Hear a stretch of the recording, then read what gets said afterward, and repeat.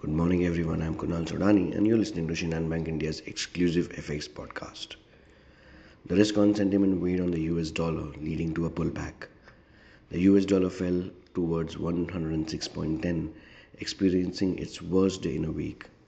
US Treasury yields made no significant moves, with the 10-year yield hovering around 4.86%. The FOMC meeting kicks off today. The Fed is expected to keep interest rates unchanged despite robust economic data and inflation remaining above target. Rates have been risen significantly in recent months, and the upward pressure on the long-term treasury yields has contributed to a tightening monetary policy stance. The debate now centers along how long the Fed will maintain its high interest rate. Apart from it, the data bodes well after Germany reported a decline in the annual inflation rate from 4.5% to 3.8%, which is below the market consensus of 4%. Regarding GDP, it contracted by 0.1%, which was better than the market consensus of contraction of 0.3%.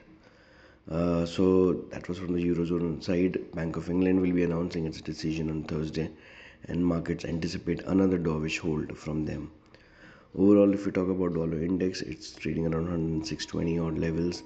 Brent crude prices cooled off a bit towards $88 per barrel, while 10-year treasury yields continue to hover in a consolidation phase. From here on, again for dollar rupee, I think the consolidation continues between 83.10 to 83.30 for the day as well. So that's all from my side, friends. Wishing you all a very happy and energetic day. Thank you.